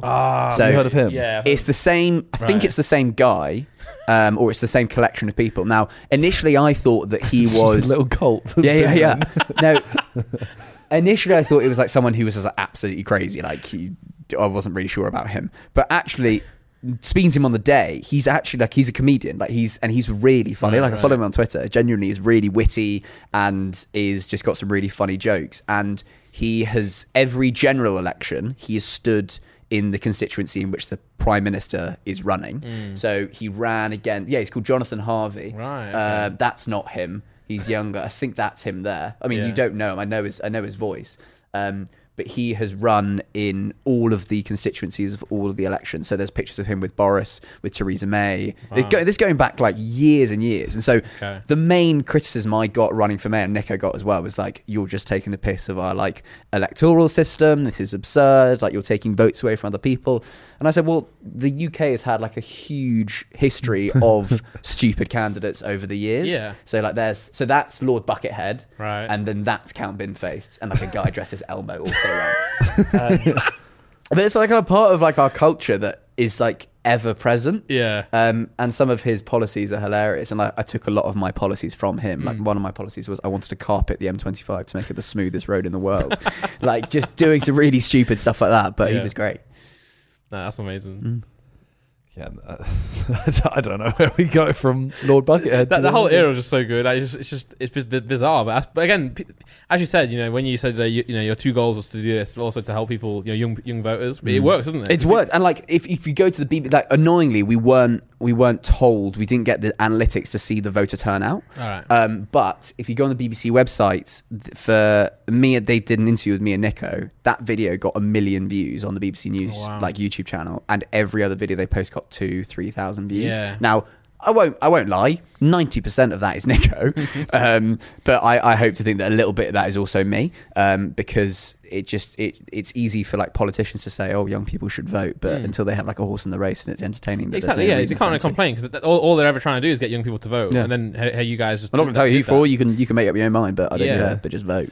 Yeah. Do you prefer doing like one-off videos, or do you prefer having like a little series like that? I love a series, Simon. It's just longer. It just means that I need to just have to worry about like what's the next video idea. So because you had that, and you had the burying. Yeah, and then immediately after I buried 10 grand in a briefcase for a treasure hunt. And that was multiple episodes, right? That was 4 episodes. But then I realized with that is like the only people who were watching the third episode were people who were really invested in it. Most people like clicked on the first one, kind of saw whether they could solve it in 5 minutes, said no, and then couldn't be asked to watch the others. So if I was going to do that again, I've kind of had an idea of putting a diamond on one of those weather balloons, sending it up to space, it popping, and then having no idea where it's landed. And so somebody then just finds it. Although then it'll be a problem because if someone like a farmer who doesn't watch the videos finds it, like they've just walked off with like a diamond. Yeah. I did it. So like it did really well straight out the gate, and then just didn't do so well for clue 2 and clue 3, and then for the final clue, then everyone wants to know what the answer was. So yeah. Do you have any more? Okay, so I got my kit off with nudist people. That's what I want. That's a funny video. Do you have any more series on the way that you can say? I've got a video that's going to come out in the next couple of days where I hired a private investigator to follow me for a month because I wanted to know what they could find. And are they here now? It's it's luckily it stopped, but it's so creepy. Like we had this meeting in Con's studio, actually, the big reveal, and he like had this wad of photos of me, and just like, so you do this and this, and you had coffee with this person. This is your passwords for everything. Like he looked deep into it, and like it was mental. It was a really weird experience to see because I want to know how good they were, and like when's what they that coming actually do. It's coming out in like 2 or 3 days. I need to watch that one. How much does it cost? A lot. It was like so to make sure that I didn't know that he was there, we hired him for a certain number of days over the course of a month. So You didn't know what days. I didn't know what days he was Yeah. going to be doing it. Okay. So I would just kind of go about my day-to-day life, and I think for like 2 or 3, no, a bit more than that, 4 or 5 days he was there. And the reason why is because of cost. Like they charge £80 to £100 an hour. Oh wow. And You're so hiring them for a whole and day. so you're of hiring for the whole day for multiple days. Yeah. It gets expensive. So mad. thank you so much for Kerr for sponsoring this video. So I'm hoping to get some sponsorship on it. But so I've got that, and I want to do a video where I hire porn stars to act in my short film, just to act, because I want to see how good they are at acting. Oh no. Yeah, exactly. Oh no. Yeah, so Seen too many of the intros. yeah, exactly. Yeah, so it's I think Astrid Wett's quite keen to do some acting. You're going to leading from that, you're going to go back to Vegas for the. No, that was genuinely one of the saddest days of my YouTube. I remember like filming that video at the AVN Porn Expo in Vegas, being like, "This is terrible." I met Vitali. I'm sure you guys have you met him? As in, No. Like Russian Vitali, Russian Vitali. Never like, met him. No. The Shrieker. He was on so much Yeah. Everything. everything that it was terrifying. Like I haven't seen this. Nick, if you get up the clip, so if it's about halfway through I went to the porn awards or porn convention. About halfway through, I meet Vitali. Yeah, that's the one. Do you Keep get? going? There we go. It was back there. No, bit further back. There we go. That was the interaction, and I'm genuinely look at my face. I am genuinely terrified. So he then just eats the microphone. Oh my god! And he was with this posse of like girls, and it was so. What happened was, I saw him. I thought, I need to get this in the video. I need to interview him for the video. Yeah. So I went up to him. I was like, "Hello, mate. Can I grab you for a quick interview?" And his first reaction was, "How many subs do you have?" Oh, God. So at that time, I didn't know whether he was asking that question because I needed to have a certain number of subs in order to Well, he interview him. doesn't want to be seen. Yeah, so I said, "Oh, I've got 130k," and then I said, "Is that enough?" Now he then got very, very offended. He's like, "What do you mean, bro? Is that enough? I just wanted to know. What the hell are you asking? Like, you say I'm not good enough? Like, what the hell?" I was like, I don't know what to do here. Like, I'm in a position here." Like, and he was on a lot of narcotics, and he then at various points just grabs the microphone. He like puts his whole mouth around it. And go, he was calling his he had like a harem of women who just like it's like and they all just like ran over and then just like and they're like posing alongside him, and they look miserable. They're so bored because they're watching me interview Vitali. But it was a very sad experience. I didn't come away from that day thinking, hey, like I've really had a really like newfound perspective on the porn industry. I left thinking that was awful. That was genuinely terrible. So what is AVN? Is it AVN? I think is a network, so it stands for Adult Video Network. And I found it really interesting the way that like the whole industry works. So apparently, they have like teams or clubs where you sign for as a performer. So you've got like Brazzers and Bang Bros and that kind of thing, and they sign performers to them, and they're contracted. So they're contracted. They get a salary, but they're also contracted to a certain number of content. So that's one side of the industry. The other side of the industry is camming.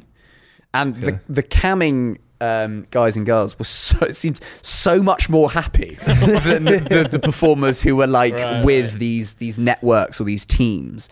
And it was really interesting to see that you would go and interview them and they would be like super smiley and hi, and like the guys and girls, both of them were super engaging and smiley and like flirty with everybody. And then as soon as you walked away and you look back, their faces just dropped. Oh God. Just waiting for the next person. And then they also have meet and greets. So there's a long line where you can meet your favourite porn star. Like Riley Reid had a stall, and there were people queuing to, that was me. Joining the Spank Academy. Wait, so I think it is this video. I've seen one video of this. And so they have loads of like what's happening in the porn technology world. So this was a vibrating bicycle seat where you played Flappy Bird, and if you failed, it would vibrate really, really vigorously. So that's it vibrating there. And so it was just such a bizarre experience. It stopped working. It genuinely Is it painful vibration? It's like quite uncomfortable. These are what sex dolls look like now. Oh god. They like blink and I was gonna say, surely everyone would be failing on purpose. well, yeah, exactly. He's like, I got the high score. That's not the point, Simon. I got 1 10 times. Yeah. So it was a weird experience, and like it was one of those times where I was like, right, I'm gonna like really invest in some content. I'm gonna fly across the world, and for me, like to do that, it costs so much money. And then I didn't think about it, but the video immediately got demonetized. Yeah, and I was like, I was almost like just like blur things out and like censor things that we find. So of course it wouldn't, Max, you absolute moron. So I think no one does it because they know it's just going to get demonetized immediately. Yeah, it's the kind of thing like Nelk would do or something. Yeah. Well, Nelk are crazy, aren't they? Because they get demonetized all the time, but they still have such a massive audience. Yeah. Do you watch Nelk or anything? No, I find it really difficult to watch because I find it really. It's like watching those prank invasion videos all over again. Like it's like, oh my god, bro, no way. And I absolutely hate public, like when you're being annoying to other people in public. Hell yeah. So a little bit like Logan Paul in Japan just before the Suicide Forest stuff. Like being inconsiderate to people in a public place, I find just so difficult to watch. Like moaning in people's ear at the golf course, that I cannot watch. And a little bit like some of the stuff that Nico has done in the past, and I think KSI, like the screaming in a library, or I can't watch those because I just cringe inside. But I know that they do super well in the end. But good luck to them. Yeah, well, there's like a scale, isn't there? There's some pranks that literally is harmful to people, and there's probably ones where someone's playing golf, just trying to enjoy their day, and get some that are harmless. But is there anyone you do like? Who do you watch? I genuinely watch. I watch both of you. That's not me saying that. Like I watch your Pokemon stuff. I've watched Simon your stuff for a long time. I've watched Yes Theory, Zach and Jay, a guy called Bo Miles, who's an Australian creator. He is the best YouTuber. He makes videos every 6 months, and they're just like he's just it's like 35-year-old Australian guy, and. He was the one who started the trend of like I ran a mile for every hour of the day. So go slightly, if you scroll slightly down, Nick, he walks to work, which is like miles away. Slightly further. Who did I watch do that? Maybe Someone did that around. They did a mile around. Yeah, a mile an hour. There you go. That was the video that he did 3 years ago, running a different kind of marathon. So like every hour he'll run a mile, and then we'll do like something after he's run the mile. We'll do something that fills the rest of the time in that hour to show, you can look how much you can do in a day. And he's just really wholesome. There's proper films. Like they're not like, hi guys, welcome back to the channel. They're proper films. So I love watching him. It's kind of that thing when you like sit in the seat and like ask who do you watch. It's really difficult, but I really enjoy kind of the YouTube, the British YouTube scene as well. So like Side by Sunday, generally, and being in one where I'm dressed as a pint, and Becky we can talk about that as well. Yeah, Becky that was mental. So we did Dragon's Den. Yes, and Becky was one of the pitchers. Yeah, you ended up being a pitcher. Yeah. I was asked by Becky the day before. No, I got the phone. That was a great one. Yeah, I got a call. I got a call from Becky the day before saying, "Hi Max, do you want to be in a giant pint costume for the Sidemen video?" Sure. And I just heard Sidemen video. I was like, "Yeah," and so turned up, and I genuinely just had to stand there. Like she could have used a mannequin. Anyone. She could have literally anything or anyone. And she said, "You'll be amazed how difficult it is to find people to get to do this." I was like, "Really?" And so there I am. And I didn't really know what my role was. Like I didn't know, like, am I supposed to speak and like give chat back? Like you can look how awkward I look. We were so confused. That's so good. And then JJ was like, "Oh yeah," because you were pitching for the product, and JJ said, "Oh, I don't want the drink, I want him." How much for him? And I was like, "Me? Okay, now this is a thing." And I then tried to be like funny about the whole thing. And this is the first time I'd met like all of you. Like and I knew Con, but that was about it. And so I got. And do you know what I thought? It's an hour and 10-minute video, or hour and a half video. Like that's a long video. I thought there's no one that's gonna like see me in this because like I'm like an hour in. Like Jesus.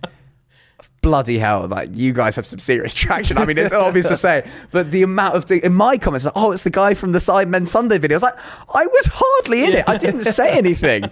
But it was, just shaking everyone's hand for some reason. That is so But it's all good. creating the, like, no matter where it is in the video, it's creating the moment that people, like, remember. Yeah, and seeing a man dressed as a pint dressed glass. as a pint. Oh yeah, and you threw everyone threw money at me, and so that at the end there, I tried to like collect some of the money and like stuff it down my pint glass, but it was so yeah. If you see that I'm shaking hands, and then I just see an opportunity, I'm like, oh, actually, I don't know whether this is fake money. Yep, I'll have that. And I realise it's fake money. It's like, I've committed to the bit now. Oh, I'll just hold it. This video is so good. Yeah. JJ is so good at playing these characters, man. Yeah, so He really enjoys it. if you ever need someone else to dress up as a bottle of wine, give me a shout. Yeah, that video was an odd video. Yeah, It was a good video. I can't remember where I was going with this. I think we were just chatting about the video. Yeah, and just chatting the about the whole, I right? had a question though, and I can't remember now. You asked something. Was it cold being in that suit? it was. Actually, we were the last. studio is freezing. Freezing, Oh, wow, and we were the really? last of the day as well. Like there was, like Freezy was there, Stephen Try, Zach and Jay. There was the Llamas, Nico was there. I was the last day of filming. I'd been told for a call time. I waited for generally about 2.5, 3 hours, God. and was just in this warehouse, and then just appeared. But those shoots, they're long, aren't they? Yeah. Where's Zach and JD? They took a llama, They right? brought llamas. They tried to sell you guys llamas. It was an alpaca. Alpaca. Yeah, it was the Alpaca Defence League. Right, Yeah. right. The ADL, Yeah. And then Stephen had the coochie trainers. coochie trainers. Yeah. They'd put a fleshlight inside a shoe. Nico had the cupcakes, right? Yeah. Oh yeah. Yeah. Did you guys fall? Did you know that was like? No, we had we had no idea about anyone's product. And then Nico turned up, but he had spoken to Josh, and he basically said to Josh, like, okay, these cupcakes are going to have this chili in. Who do I give them to? And Josh said, not him, Vic, me, or Toby. So it's Harry. Harry, Ethan, and JJ. He said, give those three. And then they ended up putting it in mine as well. Right. I think they put it in everyone's except Josh's. Oh. But none of us ate them. No, I think you realise as soon as. Well, they called me a massive pussy, so I went, I'm not eating your product. Nice. Luckily it didn't work. Yeah, there you go. So it was obviously like immediately just absolutely ruined. I mean, I actually then, after this, I smelt it and I was like, yeah, you could smell the chili, yeah. Oh yeah, I was going to say, so when we were drinking Becky's drink, Yeah. obviously, I think she just poured random alcohols into a drink. Yeah. Do you remember drinking it at all? Yes, I did drink it. It was actually weirdly nice. I seem to remember it tasted like it was like violety, like because there was some Parma violet in there. It overpowered everything else. It just tasted like lavender. And then I think Harry was just quite enjoying it and had we a all second ended up going shot for seconds. Yeah. And then everyone's like, "Careful, mate. We've got more filming to do after this." He was like, "No, I'll have some more." It was weirdly quite nice. But the thing is, yeah, Becky had loads of like she got so nervous, and so she had loads of like delivery of jokes that she was going to do, and then she just got there and was like, Forgot.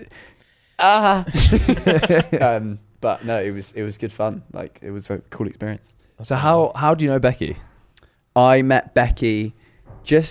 I saw that she was doing YouTube, and I remember my 100k special. I wanted some YouTubers in there. I went duck herding. Because that's what I do on my 100k special. Nice. And I think I just messaged her, and genuinely it was the first person that I'd ever met. So it was her, Elbat, Zach and Jay, and Kieran Carlin. And so I was just like, "Hi guys, I'm filming this silly video. Do you want to come?" And like I'd never like done anything with YouTubers before. And yeah, it was a really fun day. And I was like, "Oh, you're really good fun." And so we just genuinely just went duck herding. God, this is the content I used to make. Absolute crap. And yeah, we got given a dog, and we had to learn how to like direct the dog around the ducks around these like certain gate through these gates. Yeah. So you had to get them through, and this Welsh farmer was trying his hardest to tell us what to do. But yeah, it was, so that's how I met Becky, and she's just like a really nice girl, and she's actually her and Becky, and actually everyone in those videos are kind of people I'd call like mates of mine from YouTube. Yeah. I don't really, but actually playing football now, I play football with some of the other guys, and so I got to know like Harry and Ethan and Lewis Buchan and that guy. Oh, you play football with them? Do you want to come, Simon? I didn't get invited. Oh, I'll add you to the Twitter group, don't worry. But bloody hell, there are some. Chris MD, I know you all know this, but Chris MD, what a baller. Harry, I literally said to Harry the other day, I was like, why don't I get invited? And he went, you're too good. We invited Chris one time. He scored all their goals. Mate, he is so good. He is. And he's never on my team. Him and Elliot Hackney are always on the opposite team, and they're both so good. I'm like, oh, it's a long day. Yeah. Well, yeah. I mean, moving on, I only have one more like topic, and that's kind of like future stuff. Yeah. As in, what's your ultimate goal? Because obviously you said you want to be a YouTuber. Yeah. But obviously you want to do stand up as well. It's so different. Like, my ultimate goal is to still have a job in 10 years. Like, that's because I'm terrified of this being like short term, of like, oh, you do your thing and then you're done. And I remember that guy who used to make that when he ran for mayor. And so I'm trying to do as much stuff as I can to make myself to get better at different things, basically. So the stand up thing is to try and like see if I can put my feet in that world. There's a lot of like what JJ has done so successfully. And I know that all that audience stems from YouTube, so I want to make sure I keep that. And YouTube is where I start, and I really enjoy making YouTube videos because of the speed in which you can do it, and there's no one else interfering. Like, I've had a few conversations with TV, and it's such a pain. It's like, oh, yeah, we'll speak to the editor, you might speak to the producer, you might speak to the director, and that takes so long. Whereas like this private investigator video, like we just had the idea, we hired them the next day, and away we go. So I would love to. Genuinely, it's such a weird answer, but just have a job in 10 years and keep making videos that people enjoy and just doing things that people enjoy. I'll try acting at some point. Maybe not singing. Actually, rapping. You've done I've done the singing, You're singing on TV. Munya Chihuahua's taken my kind of posh character to the rapping, so hey, you can have that. When you say we, have you like a little team now? I've literally just hired one person because it got to the point where I was like, this is so unsustainable. Because I was editing myself, shooting myself, producing myself. Actually, I would get people to help me with the shooting side of it, but I've just hired someone full time on the channel, and that's a whole different like kettle of fish, because then they're meant to be editing, but with you, and then you want to see what the edit looks like. Oh no, change it like this. Oh, let me do it. And then it's like, well, hold on, you've just done the whole edit. So it's about like relinquishing that control. You gotta let it go sometimes. So I'm trying just slowly to kind of build something that is still super.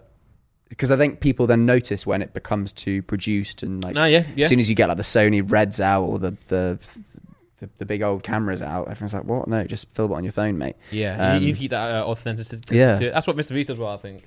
His Squid Games video. It still felt very YouTube. And it could have very easily been like a highly produced thing, which obviously it was, but it was like highly produced, but a YouTube version. Yeah, exactly. Because we sometimes go too overproduced on side. It can happen. Like we've literally said it in our chat. Like we need to stop. There's certain times where we do go too produced, and we're kind of like, what are the audience like with that? Like they, it depends what it is, because it's like, say you do a game show, like we did The Wheel, and that was such it was TV production. That was a TV show. That was an episode. And everyone loved it. But then we do certain ones, and I think it's more when it's like out and about real life stuff that we try and make produced. Everyone's kind of like, you lose a lot of your like just normal banter. Just hold a camera and see what happens. Because you don't get the witty stuff that just comes like naturally because you're too busy trying to saying your line, mics and stuff like that. But I think there's the difference as well, isn't there, between like something that's good, high quality, and something that's like overproduced. You still want it to be good, top quality, but still keep the vibe there of the friendship. And but it's hard to keep that vibe when you do have like mics and all the cameras pointing at you, and it's kind of like, okay, go. Instead of just you holding like a little vlog camera. And I think that's where like mainstream TV, like they don't struggle with YouTubers, but they're being told, oh, we need to get YouTubers on this TV show, and they put them in that environment that they've never been before, and then they act surprised when they aren't amazing at it. So of course not, because they're normally used to like an SLR and just doing it themselves and not having a script, and then you have a director in your ear. But I have to say that what you guys did with the Wheel was so smart from both sides, for them as well. That was live. That was live edited, wasn't it? Like it was produced like they normally do. You just went to the studio. Like they were hired like they would normally for an episode. And I bet you. Do you know how well that did for them, as a show? No, but I mean, I don't know how we can tell. But I'm not sure. But like it probably did huge not huge numbers, but the awareness for them Yeah. about now people know what it is probably amazing. So that was really, really smart from the TV side of it. Yeah, I mean, is it like, what does that say? Average 5 million viewers.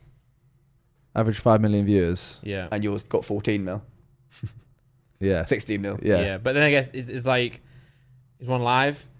Does that make a difference? Is 5 million concurrent, or is it? I assume so. Yeah, that's probably. Yeah, in that 1 hour. Okay, yeah, in that hour. Yeah.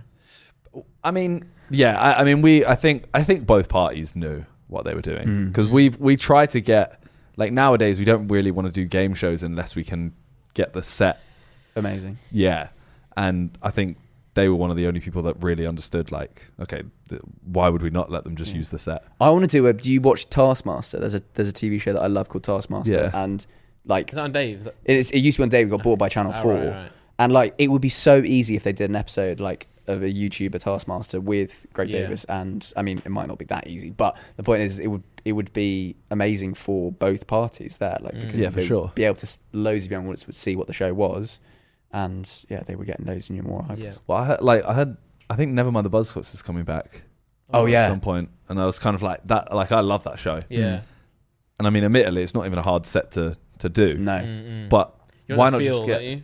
You want the feel of how it is on TV. Yeah, but why not get, put a few YouTubers on it? Yeah. And Well, Vic was on the wheel, right? Vic was on the wheel, and that's And- how we got. That's how we yeah. got on the wheel. Oh, Was really? Through Vic, yeah. Dan Oh, TDM really? was on the wheel Dan recently. TDM was on He it recently. was, Joe yeah. Suggs been on it. Yeah. So Vic was on it, and he literally said to them, like, "Oh, could we do a Sidemen one?" And I think we've had a couple of other TV shows, but they want to put it on TV, Right. and we're kind of like, there's no real. What's the point? Yeah, because it might not even do much better for yours. Yeah. But if it's on our channel, That's going to be better for you. yeah, it'll do better for us, but it'll also do better for them. Yeah. 'Cause- That has got to be such a difficult conversation to have with them. They're like, Yeah. no, you're gonna make it, but we're gonna Yeah. post it. They're We don't like, want it on TV. no. But that's what I mean. If they don't get it, it's done. The conversation doesn't happen. Yeah. And how many are there people in the industry who are starting to like understand that, like who are more open to that idea? Oh, I mean, now you can I'd show like them. yeah. I mean, that was huge for us in terms of now being able to show it, because we did stuff like, we've done The Chase, we've done Weakest Link, etc., stuff like that, and we've approached them and gone, can we use this? Can we use your setup and everything? And they're kind of like, oh, not sure, like blah blah blah. We do it, and then they comment on it. And they comment saying, like, this was amazing, like, Oh yeah, let's get you down to the studio. right. yeah, and it'll be like, let's see you take on a real chaser, stuff like that. And it's like, well, we tried. We did ask you. But now I think amazing. they're open to it because we've The wheel. done it. And yeah, it's like, there's literally a proven thing. You just go, look, here you go. when is one of you getting on I'm a Celeb? That's a big question. I don't think anyone would. I think anything that takes more than like a little bit of time, because obviously Wouldn't you just want to do it like because of like you watched? I would. No. I'm nowhere. I'm never going to get asked on it, but I would absolutely love to do it. I don't care that I'm taking 6 weeks away. Being on I'm a Celeb would be awesome, just because I've watched the show. Yeah, I guess it depends. Like, it's probably an individual thing, isn't it, as well? Yeah. Because when I did they were doing Locked In, weren't they? And they said, "Are you Asylum's interested in Locked doing In. Locked In?" And I was like, "No, not at all." Because I had so much stuff to do. Whereas other people would love to go on that, and it works for them. Yeah. But it's just like, what are you doing currently in life? I was doing too much Pokemon stuff. I can't step away from the business side of things. Well, I say it's two things. Of one is like, it would take time away. Like, we're doing Sidemen Sundays every week, Yeah. so to go away for whatever, like a month and a half or whatever it is, that'd be detrimental. And secondly, this sounds really peak. For I'm a Celeb, I kind of see it as people whose careers are on a downward spiral. I'd really like to do I'm a Celebrity. You know what I mean? Like, the majority are like, oh, this is a retired tennis player. yeah. And it's like, David Ginola. yeah. I mean, he's a foot hero this year. Yeah, Spurs hero. Yeah, it's an interesting one, really. I think it just depends on timing, doesn't it? Timing, what you're doing right now, blah blah blah. But I think JJ's probably. I know he's been asked to go on a bunch of these things, but Is that the show you would go on if one show? What could you go on? Oh, it's between I'm a Celeb, Strictly Come Dancing, or Taskmaster.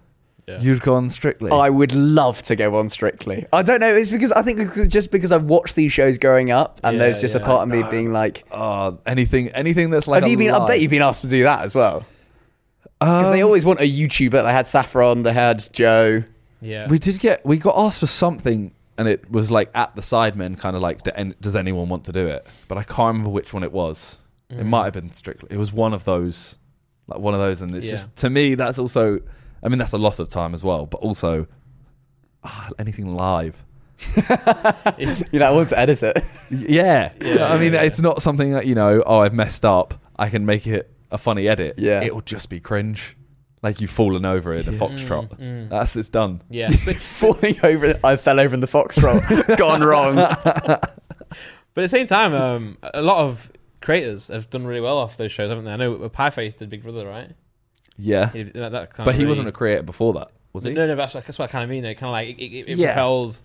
And I mean, Joe Sugg now is just like he just bounces from show to show. Yeah. Even Becky, I imagine she did really well after locked in. But I'm sure she did. But I think that because that was like that's online centric place. Yeah. Like she said, I mean, she seems to, like, she's on the bloody tube adverts everywhere. So she's done like the Christmas advert with Foot Asylum. So I'm seeing her everywhere. So yeah, obviously did well out the back of that. But that is a bit different because that's all YouTubers and online. So you're saying if a YouTuber say went on like a TV show, it wouldn't do as well for them?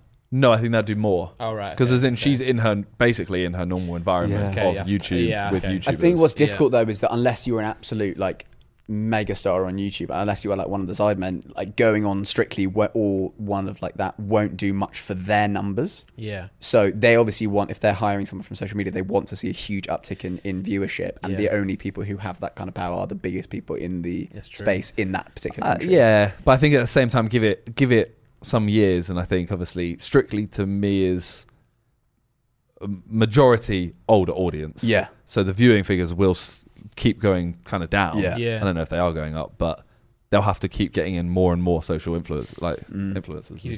I just want to be the one that if someone's nan is watching, oh, he's a nice boy, does that YouTube stuff. You watch that to me, don't you? Yeah, do you know him? And then they watch a video of you at the adult video network. Oh gosh, not sure you should be watching this to me. Yeah, it's still crazy to me. I think it's probably because we're in it that so much of the world still has no idea what YouTube is or anything to do with it. So obviously, since JJ started doing the mainstream, now you'll hear people, oh, you're the guy off the radio, or you're the guy who sings with Anne Marie. Whereas, like, for me, I'm like, well, KSI is the biggest person in the world, but there's still so many people out there that don't know. Oh yeah, Mr. Beast talks about this on like how he like people have be the biggest people on each platform. Like people have no idea who Julius Dean is, but he's enormous on Facebook. People have no idea who Mr. Beast is, and it's like on TikTok, people have no idea who Kabi Lame is or Charlie D'Amelio or Dixie D'Amelio. But it's just whatever platform you use majoritarily, you'll know that creator. Just shows you that the world's big, isn't it? All in all, a lot of people. Whoa, look at the size of that. So.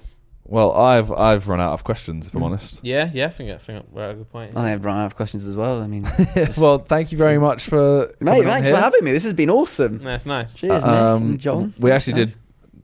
We wanted him on here for a long time, but we were too scared to ask. So. And I didn't know I was wanted, so then I was too scared to ask until I met someone who said, "Oh yeah, they want you on." John's always mentioned it. I'll get Max on. He has actually said that a lot. Oh yes, John. Yeah.